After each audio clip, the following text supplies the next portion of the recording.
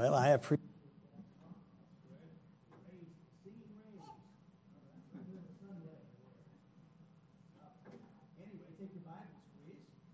He cannot hear me? All right. I'll try to turn it on again. Now it's on. Okay. Take your Bibles, please. Turn with us to the book of Matthew chapter 16. Matthew chapter 16. Tonight is the conclusion of our Sunday school series on the local church and missions. It's not a Sunday school lesson because it's not Sunday morning. This morning I preached it to the morning crowd, and so that was the Wednesday morning Sunday school lesson, or the Wednesday lesson. But this is a little bit of preaching involved in this as well, so it's fitting for Wednesday night. And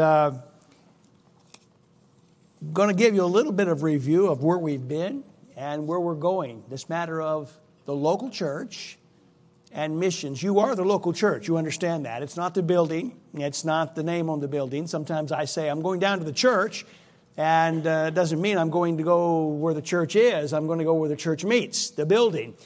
But we, the individuals, the members, we are the church. And I want to remind us whose church it is and who's building this church, because the local church and missions cannot be separated. Matter of fact, the great co-mission is us working together as a company. We're working together in the mission of bringing people to Christ, building them up in Christ, and then sending them out for Christ. And that's what tonight's message is all about. That is this matter of the place of missions, the place of missions. We talked in some of our other lessons about the program of missions. What is the church? What is it supposed to be doing? How does it do what's supposed to be done? We talked about those things. We'll review a little bit of that tonight. We'll get into some of that. We talked about the pursuit of missions. That is the objectives and the methods and the goal of missions. What missions is not, and it's not a lot of things that people call missions. We talked about the growing of the garden of missions, how missions is like a garden, church planting. You sow the seed and you water the seed, and the seed begins to produce a plant, and then that plant reproduces itself. That's exactly what missions is. It's all about. Because when missions is actually in progress, there are local congregations that start springing up. That's what missions is. You see that in the New Testament. In Paul's writings, it's exactly what you see. It wasn't just Paul going out and evangelizing the world by himself. It was the Apostle Paul who had the conviction and the calling of God in his heart to go out and mentor others and bring others with him on a mission to bring the gospel of Christ to the entire world. This church, this assembly, us'ns, we together, are challenged to do the same thing. We are to reach the world for Christ. Over the last 39 years, we've sent out some 40 families as missionaries from this congregation. We have 26 families currently serving, and we're trusting there's more in the pipeline. We're praying for more laborers for the harvest. God doesn't call everyone to be a missionary, but God does call every one of His believers, everyone who's a member of the church, to be involved in missions, and you are. In your praying, in your giving, in your witness, in your attending services. That's part of missions. And so tonight, let's start with Matthew chapter 16. We're going to start with verse 16, Matthew 16:16. And we've heard this recently, but it bears repeating. It says, "And Simon Peter answered and said, Thou art the Christ, the Son of the living God." Verse 18, Jesus responds and says, "I say unto thee that thou art Peter, and upon this rock," that is the rock of what he said, "Thou art the Christ, the Son of the living God, upon this rock will I build my church." And notice who is going to do it. It's not going to be the apostles or the prophets. It's Jesus Christ Himself. "I will build my church." Amen. My church. It belongs to Him. A committed preacher, a surrendered church, and the Word of God. What do they have in common? They all belong to Christ. We are the Lord's. We are purchased by Him. We're from tip to toe and lock, stock, and barrel. We belong to Him fully, completely. We are His. We have no right to ourselves to live our own life, our own way. Because He died for us, we're to live for Him. When we signed in blood, not ours, His, when we signed that contract of faith in His blood, trusting His shed blood for our sins, we died to ourselves and we have risen to walk in newness of life. This life includes the church. It includes bringing others to Him, encouraging others and building them up in Him and sending them out for Him. That's what the church does. And that is exactly what missions is. Again, Jesus says, I will build my church, and the gates of hell shall not prevail against it. We're going to be talking about the church, and we're going to be talking about this matter of the place of missions. What place does missions have in our church, truly? What place does missions have in your life? What place does missions have in your prayer life, in your giving, in your going? Let's bow in prayer.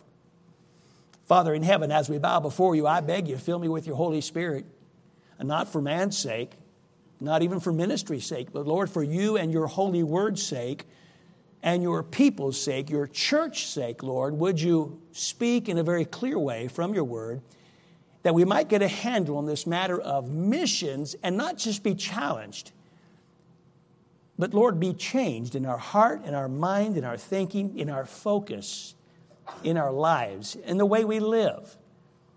I pray, Lord, we might have a heavenly vision, and, Lord, it might reach out beyond our borders. It might reach around the world. We commit it to You, for we pray these things in Jesus' name. Amen. Again, the word church simply means the assembly. And what does an assembly do? What does an assembly do? Let's think about that. The word ecclesia means simply an assembly. It could be an assembly of anything. The pastor recently covered some of this in his message. I think it was on Sunday night. And I'm thinking, oh, he's stealing my thunder. Hope he doesn't say too much more. Well, he covered it all. That's fine too. But this matter of ecclesia, this matter of assembly, this is God's assembly. This is the Lord's assembly. There's another word, kuriakos, is where we get the English word church from, a Greek word kuriakos. And that word simply means it belongs to the Lord, or of the Lord, or belonging to Him. And so the church belongs to Him. We are His, and it's the assembly of God's people that belongs to Him. It's an amazing thing, as the Apostle Paul went out, as he was separated. We're going to see some of these verses in a moment. As he went out and was preaching the gospel of Christ, His death, His burial, His resurrection. And people came to a saving knowledge. And by the way, tonight there's someone listening, perhaps here, perhaps over the internet, who still needs to get this matter of salvation settled. Let me tell you, there's nothing more important in all eternity, because that's how long salvation lasts. And if you die in your sins, it will be eternity in hell. It'll be eternity in torments according to God, according to His word. But as many as received Him, Christ, but as many as received Him, to them He gave power to become the sons of God, even to them that believe on His name. When I was a young child, I think I was 12, maybe just before I turned 13, I believed with head knowledge that Jesus was the Son of God, but I was not saved. My sins were not forgiven. There was no change. I went forward in a church service. I was baptized. They said, congratulations, you're going to heaven. You're a Christian. You can take the Lord's Supper now. Well, that was a big deal, I guess. But I wasn't saved because that head knowledge had to be transferred to heart trust. For by grace are you saved through faith, and that not of yourselves. It is the gift of God, a gift that must be received, not of works, lest any man should boast. When I received Christ as a young adult, 24 years of age, I'm telling you, God made the difference. Things changed quickly. Immediately, things changed. Now, I'm no longer his. I'm no longer mine. I only belong to him. But so many times I try to take the reins back. So many times this flesh wants to live for itself. Let's get back to this matter of the church. Ecclesia. It's the church. It's the body. It's the building. It's a bride. Listen, the founder of the church is God. The head of the church is Jesus Christ, the chief shepherd. The authority of the church is what? The Word of God. That's the authority of the church, the Word of God. The power of the church is the Holy Spirit of God. The local leader of this church is the under-shepherd. We have a chief shepherd, Jesus Christ, but we also have an under-shepherd and under-shepherds. Those are the pastors of our church. The caretakers, the servants, and the workers of the church, the assembly, the bride of Christ, are the members of the church. You, me, each one of us who know Christ as Savior and are part of this assembly. We've assembled tonight. Now, what do we do about it? Well, we do what the church is supposed to do. The church assembles. That's what an assembly does. Not only does it assemble, the church is to glorify God. It's to bring glory to Him. Not glory to a man, not glory to a people, glory to God. The church is to edify its members, build them up, strengthen them, ground them doctrinally. The church, what does the church do? It assembles, it glorifies God, it edifies its members, it purifies its membership.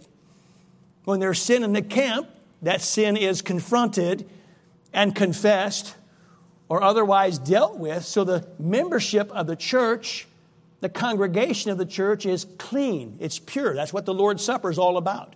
Confessing, forsaking sin together as a body, communing with the Lord. The church is to evangelize the world. That's missions. The church is to reproduce itself in local assemblies like this all over the world. That's what the church is supposed to do. Now, we've got churches from Madison Baptist Church all over the world. You understand, we have missionaries in Asia, we have missionaries in Europe, we have missionaries in Africa, we have missionaries in North America, we have missionaries in South America. We've got missionaries. Hey, the sun doesn't set on Madison Baptist Church. It's always shining. Somewhere around the world, we have churches, daughter churches, and granddaughter churches, and great-great-granddaughter churches from this ministry right here. Now, we have 26 families currently serving from this congregation. We have 14 countries where there's active ministries taking place. I've named the continents, but we have 14 countries where there's active ministries that are being overseen by our missionaries. Why isn't there more? We have churches call, and I receive a lot of different phone calls from a lot of different pastors and a lot of different missions directors, and they're amazed. Some of them call and say, wow, I just can't believe you have so many missionaries out of your congregation. How can that be? What did you do? Well, God did it. We didn't do anything. God does it. But the question is, why aren't there more? Why are there only 26 families currently serving? Why only 40 families in these 39 years? We run 300, 400, 500 people, and only those few? You see, as I watch the Apostle Paul in the New Testament, everywhere he goes, there's more people coming to him. There's more people attached to him. You find him on his first missionary journey. Obviously, he preached, and Timothy came to know Christ. And on his second missionary journey, he came through and picked up Timothy. And Paul and Silas then went on down to Troas, and Luke joined them there. And they went up to Macedonia. Others joined them there, down to Berea and Thessalonica, going down to Athens and then over to Corinth. You had Aquila and Priscilla at that point. And it just grew and grew and grew. And these missionaries that he mentored, they followed him, not only just following him, they were church planters on their own right as well. It's an amazing thing how that works. Pray. Jesus told us what to pray for. You understand that. He said, pray ye the Lord of the harvest that he'd send forth more laborers into his harvest. For the fields are white already unto harvest, ready to be picked right now. The need is great. We're going to talk more about that in a moment. But that's what the church is. Listen, the church is that local, all right? It is the local assembly. We're together. Local means I can see you. We're a group. We're not, those that aren't here. I can see you. We are the assembly. It's local. It's assembled. It's organized. Although sometimes we look like we're not. It is. This is an organized assembly of baptized believers who meet regularly for the purpose of glorifying God through worship, evangelism, and edification of the saints. This is the church. I'm so glad for our church. Are you? Oh, we can't take it for granted. Remember the months not too long ago where we could not meet. We were told we could not meet. We were told we should not meet. And boy, I wanted to meet. And here we are now on the other side of that, we hope, we trust. And we're meeting. We're taking this fellowship together with the Lord. I'd like us to turn somewhere. We're going to read a prophetic passage of the Lord Jesus Christ, and we've seen this before, but a familiar passage, Acts chapter 1. Will you turn there with me, please? Acts chapter 1. In Acts chapter 1, here's how it is to be done. Here is where the disciples were told they're going to go. Here's what Jesus said just before he ascended on high. Here's what Jesus told his disciples, his last words, his final words. And it was prophetic. It was not an order. This was not a command. This was a prophetic. Here's what's going to happen. And he says in chapter 1, verse 8, you there? He says, but ye shall receive power after that the Holy Ghost has come upon you.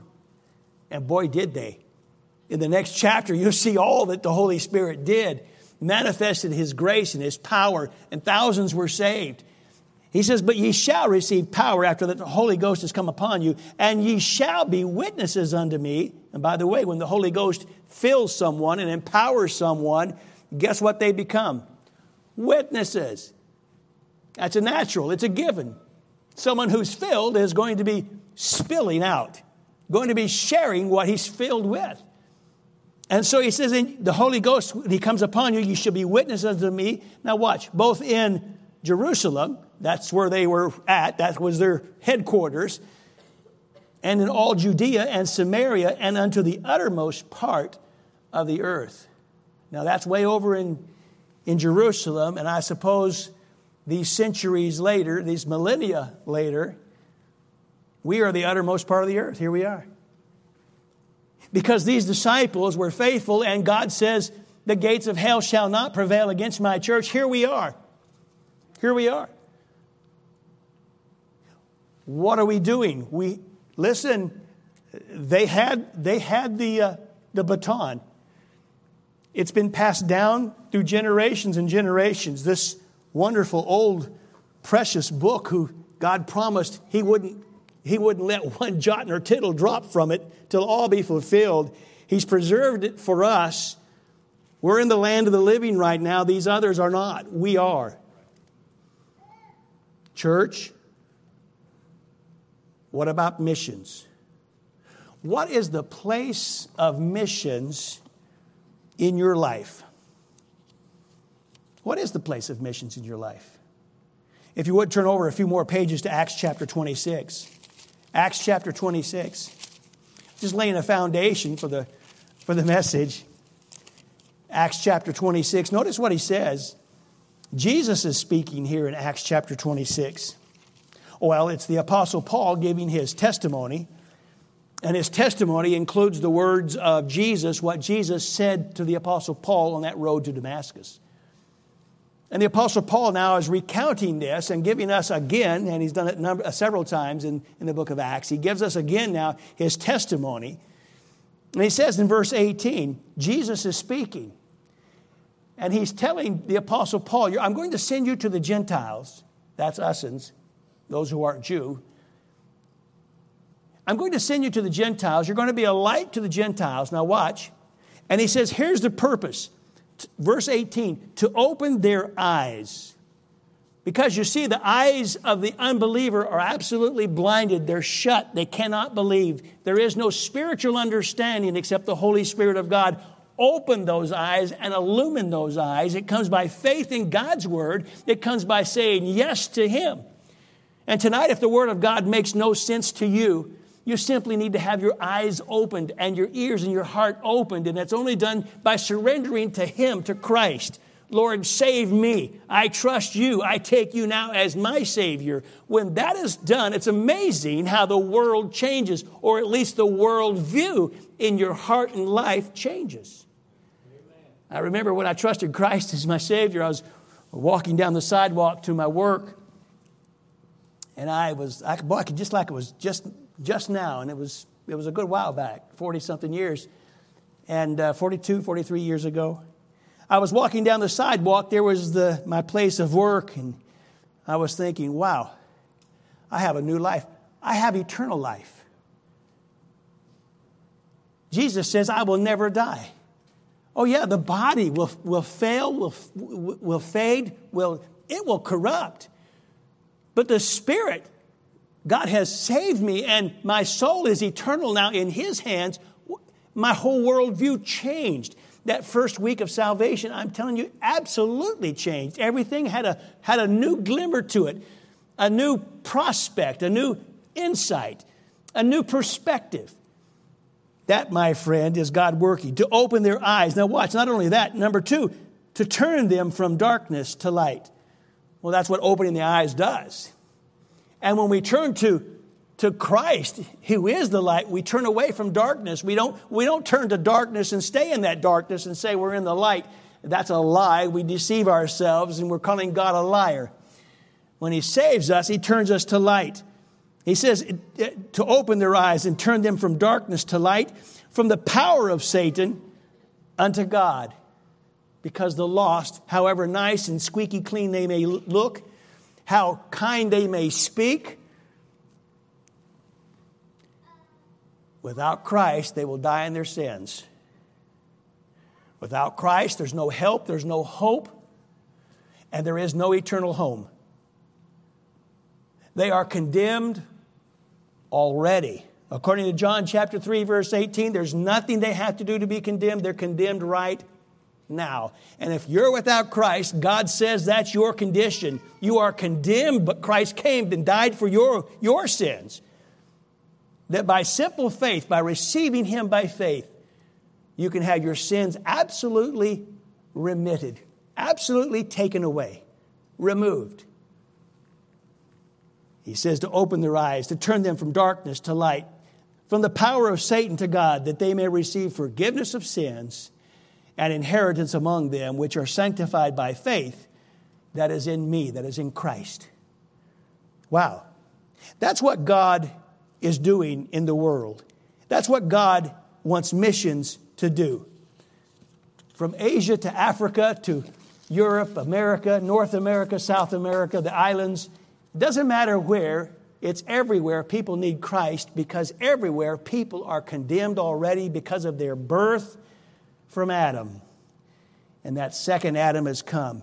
That's missions. That's the precious gospel, his death, his burial, and his resurrection.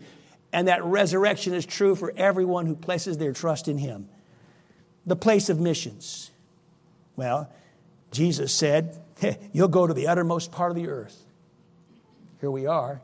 And the command, it's not a command, the prophecy is still the same. Those who are filled with the Holy Spirit of God will go to the uttermost parts of the earth, sharing his gospel. The problem is our visions need to be changed a little bit. Needs to be enlarged a little bit.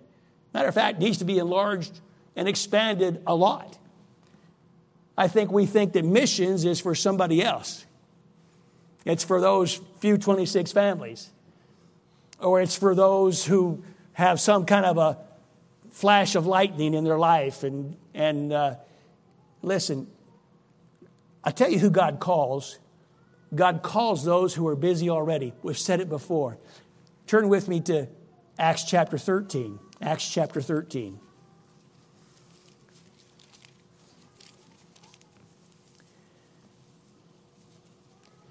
Some people's vision is reaching their family for Christ.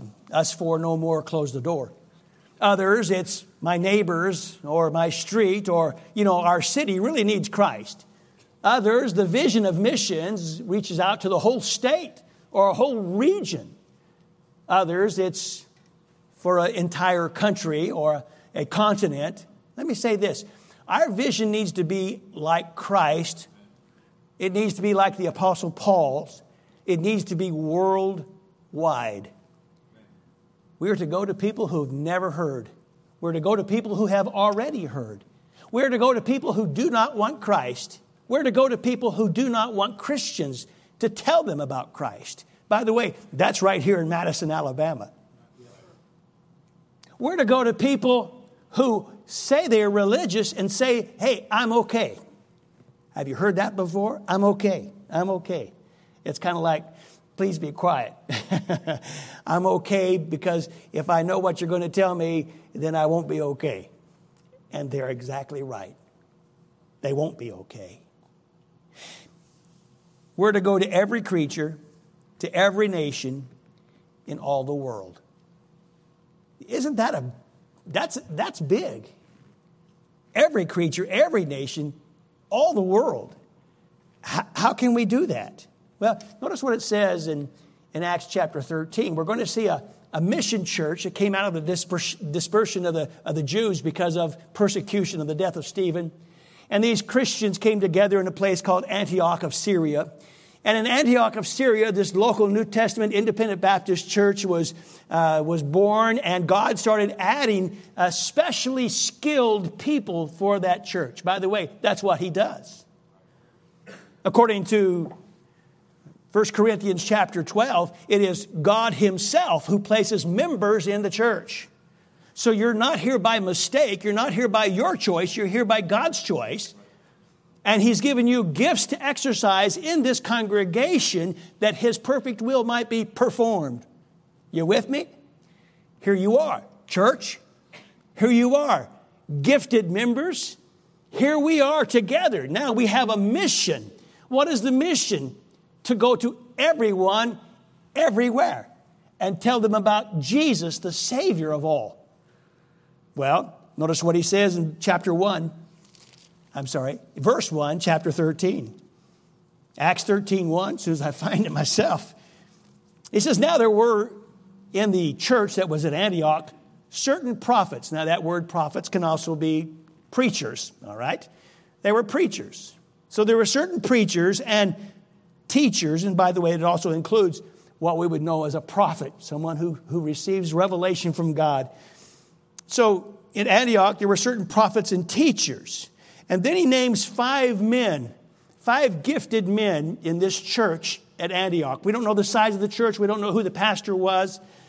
But these were 5 preachers and teachers.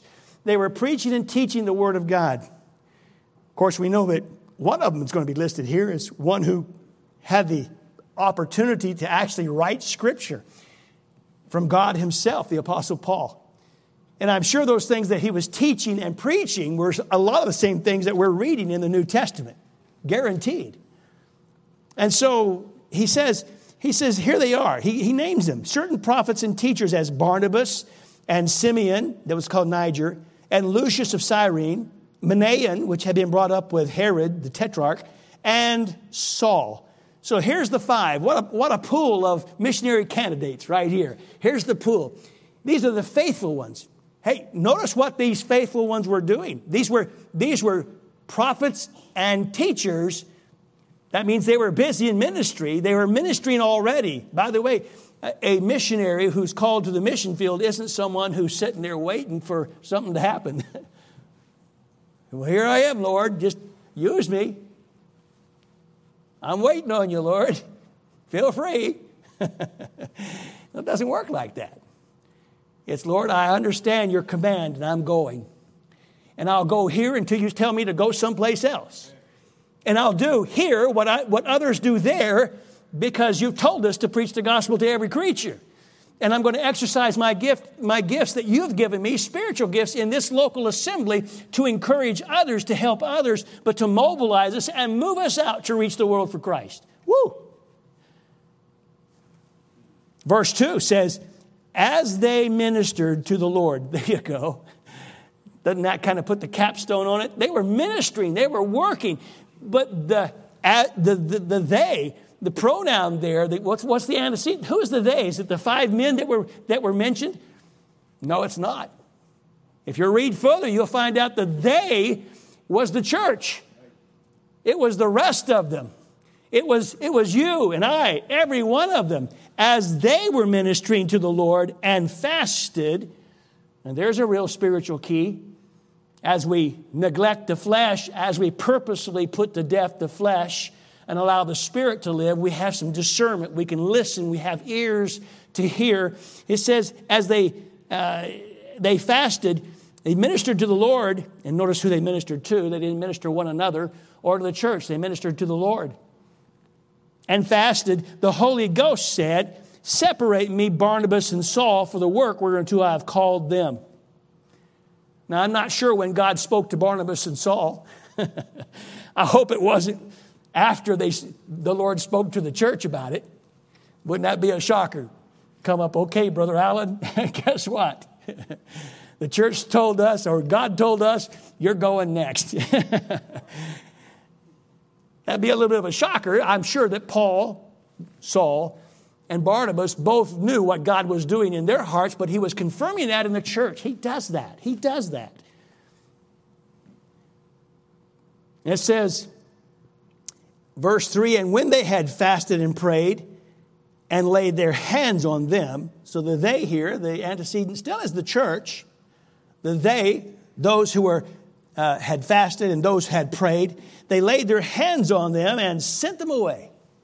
Now, we don't think this is an ordination. This is a commissioning service. All right, we're sending you out. We're authorizing you from our church. You're going to be the spokesperson from our congregation to reach the world for Christ. Boy, it's an exciting world out there. Dangerous world, but what a powerful God that they had. And it's the same God that we have. And He calls the people the very same way. God puts His hand upon them. And who sent them out? Well, it said in verse 3 that the church sent them away. But that's not who sent them away.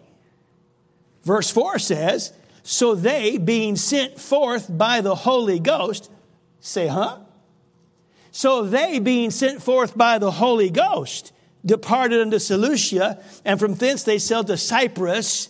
And when they're at Salamis, that's a city in Cyprus, they preached the word of God in the synagogues of the Jews, and they had John Mark, to their minister. That's Barnabas's cousin. Interesting thing. Here's something that you don't see. You don't see the church saying, here's where you need to go. We need you to go down to Cyprus, and we need you to preach there. Then go over to Asia and preach up and around there, Asia Minor. We need you to go that way. No, the church didn't. By the way, we don't tell our missionaries where to go. God does. And God has to confirm that to the church. Yes, this person's called. This person's called to this particular people or this particular geographical area, to this nation. Yes. And it's up to God and that missionary to follow Him, to have the sensitivity to hear God, to have the sensitivity to understand what God's doing in their life. But it's up to the church to say, okay, we can authorize that. We believe God's in this. Yes, we believe so. We've prayed, we've fasted, we've sought the God of heaven, and He's answered. So as they ministered, God separated them. And in verse 3, the church sent them. In verse 4, they were sent by the Holy Ghost. So which one sent them? The answer is yes. Both. As the church sent them, it was the Holy Spirit of God sending them. And guess where they went? They went to Cyprus, of all places. Cyprus. That sounds familiar. Oh, that's the home of Barnabas. That's where Barnabas was from, Cyprus.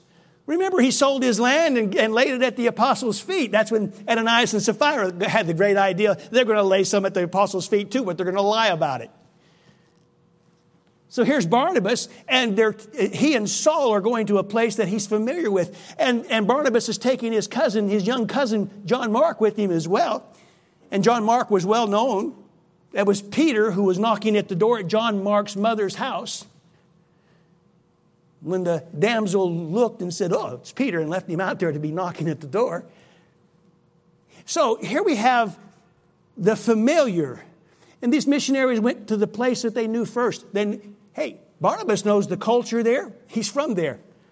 He's told John Mark all about it, I'm sure. He encouraged Saul, the Apostle Paul, encouraged him, hey, I know these people. We can get into the synagogues there. We can preach. God's in this, and God was in it.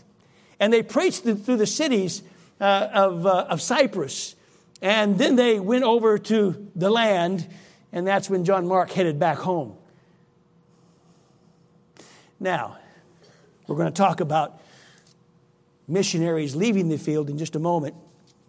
But it's interesting that God chose those who were already busy, and then God directed them by the Holy Spirit where to go next. We don't find where the Holy Spirit says, go here, go here, go here, go here. They went everywhere preaching the word. They went everywhere preaching the word. But they had a particular path that they led. And then when they finished that, then Silas and Paul went off and kind of backtracked and went over some of the same places.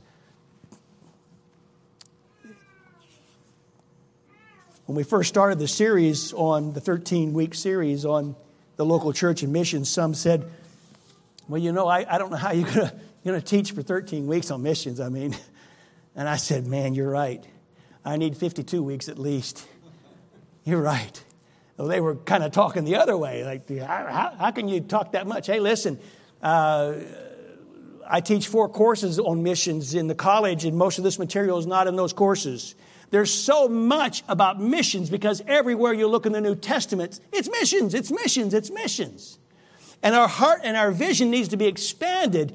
We need to understand that God is in this matter of mission. He prepares a servant of Christ. He calls him to the gospel ministry. He gives him experience in teaching and preaching, gets him busy in ministry, and then leads him to other places to teach others the same thing over and over again. That's missions. You with me? That's missions. Oh, the precious gospel, the yielded preacher, the local church, they all belong to Christ. What about this matter of not only the place of missions, but the place of missions in parting? When a missionary leaves the field, is there some relevance? Is there a reason that when a missionary goes, shouldn't he go there for life? Shouldn't he go there, okay, I'm leaving, I'm burning the bridges behind me, I'm going to die there? That kind of a thing. Well, I think nobody wants to plan on dying somewhere. Although we ought to make plans because we're all going to die, except the Lord would come back soon. But there are reasons for leaving the field. Let me go cover a few of those, just for practicality point. Turning over the church to the leadership of a national pastor and the national congregation. National meaning if you're overseas, if you're in a place like Uganda, turn it over to a Ugandan pastor, someone you've trained, someone you've taught, someone you've mentored. And when that pastor is ready to take the leadership, making sure that the congregation accepts him as the pastor, standing back and helping him as much as you can, and then leaving them. So there is a time to leave the field. In Uganda, we were there for 9 years in one place. In South Africa, we were in 9 years in another place, and 5 years in another place. It takes time. I can remember getting some encouragement, which was a discouragement. Someone close to me wrote me a letter and said, aren't you going to turn this church over? So-and-so turned that church over. Aren't you going to turn yours over? But yeah, when God sends me a leader, when I can train a leader, yeah, that's what's going to happen. Well, the church is flourishing now. The other one's closed. But it's flourishing. We waited on God. We called it national. God does his work in his time. Hey, how about a missionary leaving the field because God said so? I guess that works. Yep, that works. God said so. We've had missionaries do that. Why? Because God said so. Can't argue with that. You're listening to God? God said, what are you going to tell the missionary? No, I'll go back. No. We pray for the missionaries. You have to. You must. We must pray for them, for wisdom, for discernment, for sensitivity to the Holy Spirit of God. Because of death. Well, that'll bring one home. Unless we're talking about church planting when we plant the missionary, and that's not what we're talking about. Illness, that can bring a missionary home. Government, visas not being approved, that'll do it. That was our situation. Security, how about when it's a dangerous situation? Should the church call the missionaries home? Maybe. Excuse me. Maybe or not. It's up to the missionary. Maybe the missionary will send his wife and children, but stay on the field himself. How about this one? Disqualification because of sin. I'm afraid so. That happens. And when a missionary or a pastor is disqualified, they are disqualified. Hopefully, one comes home not because of convenience. You know, I really don't like this place.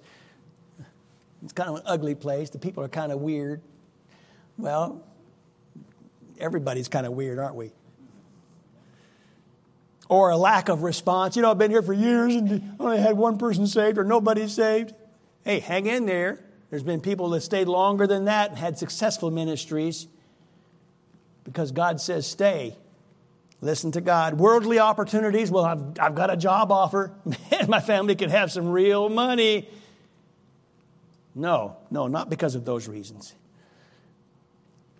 Reproaches in leaving, rushing the situation in order to leave, closing the church so you can leave, resisting to leave. Some missionaries get comfortable on the field. I want to stay right here where I am. This is great. The dollar exchange is great. They got a Walmart down the street. Man, I've got it. No. How about a missionary who returns after he leaves? He has no authority over that local church once he leaves that church and it's in charge, although he does have some counsel he can offer if he's invited to do that.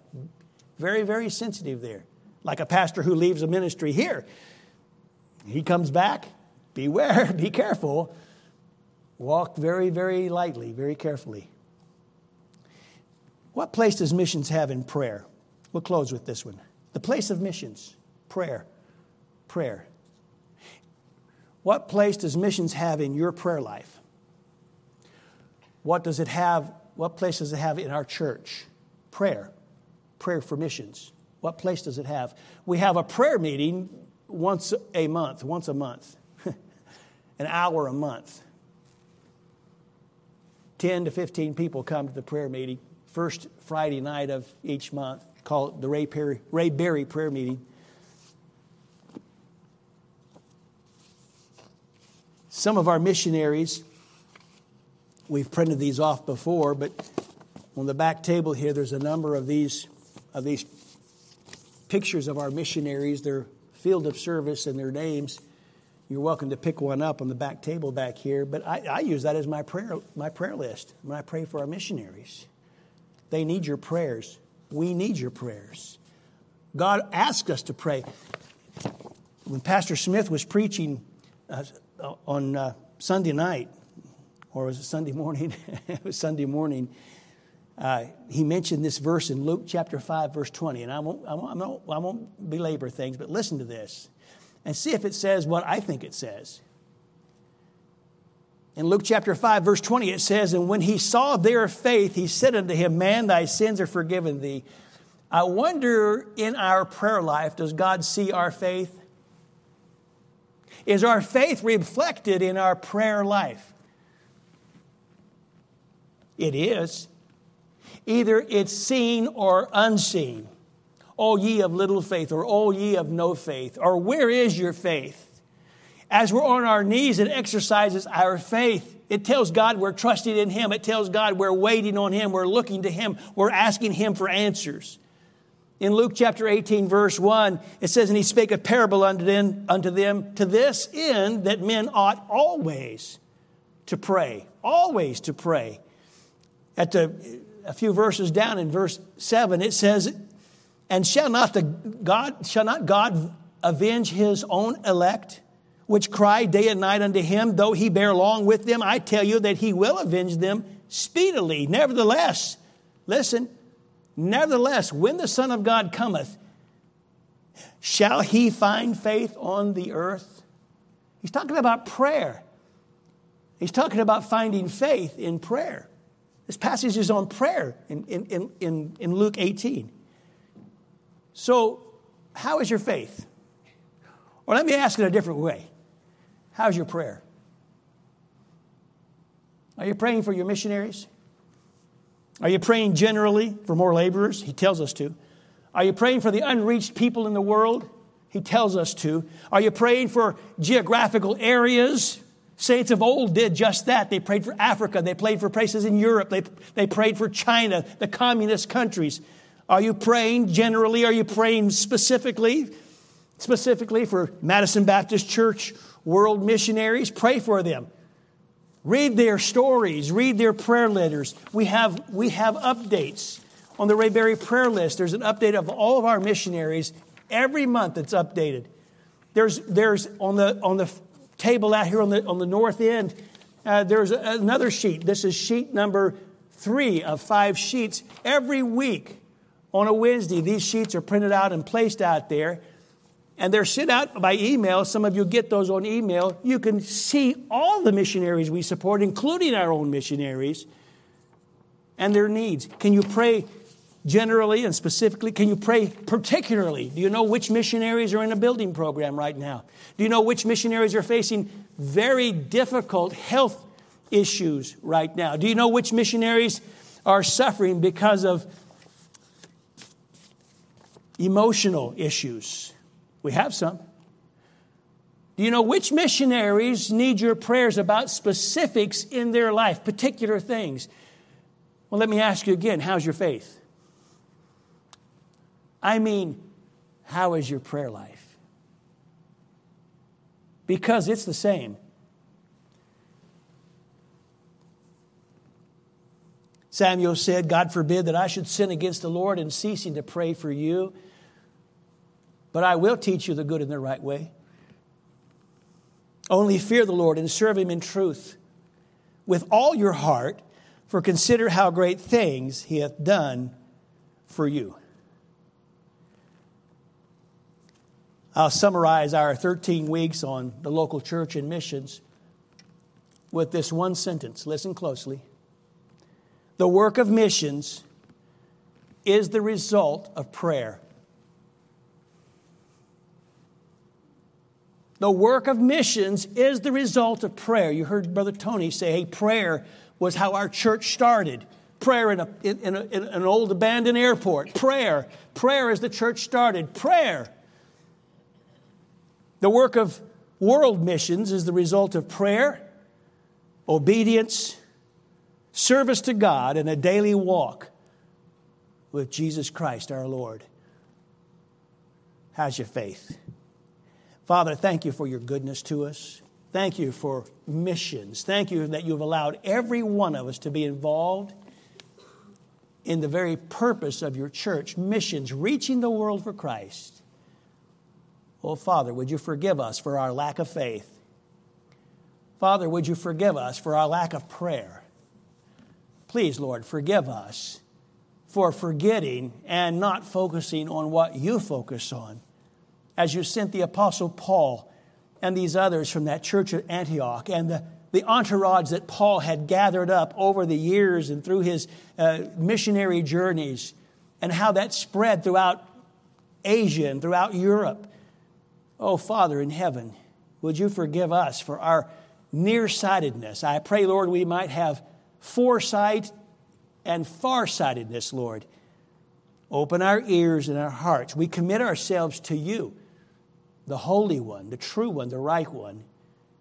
We'd ask your forgiveness, Lord. And we'd ask you that we might be sensitive to your Holy Spirit, that we might be that which brings pleasure and joy, honor and glory to you, the God of heaven. For we pray in Jesus' name, amen.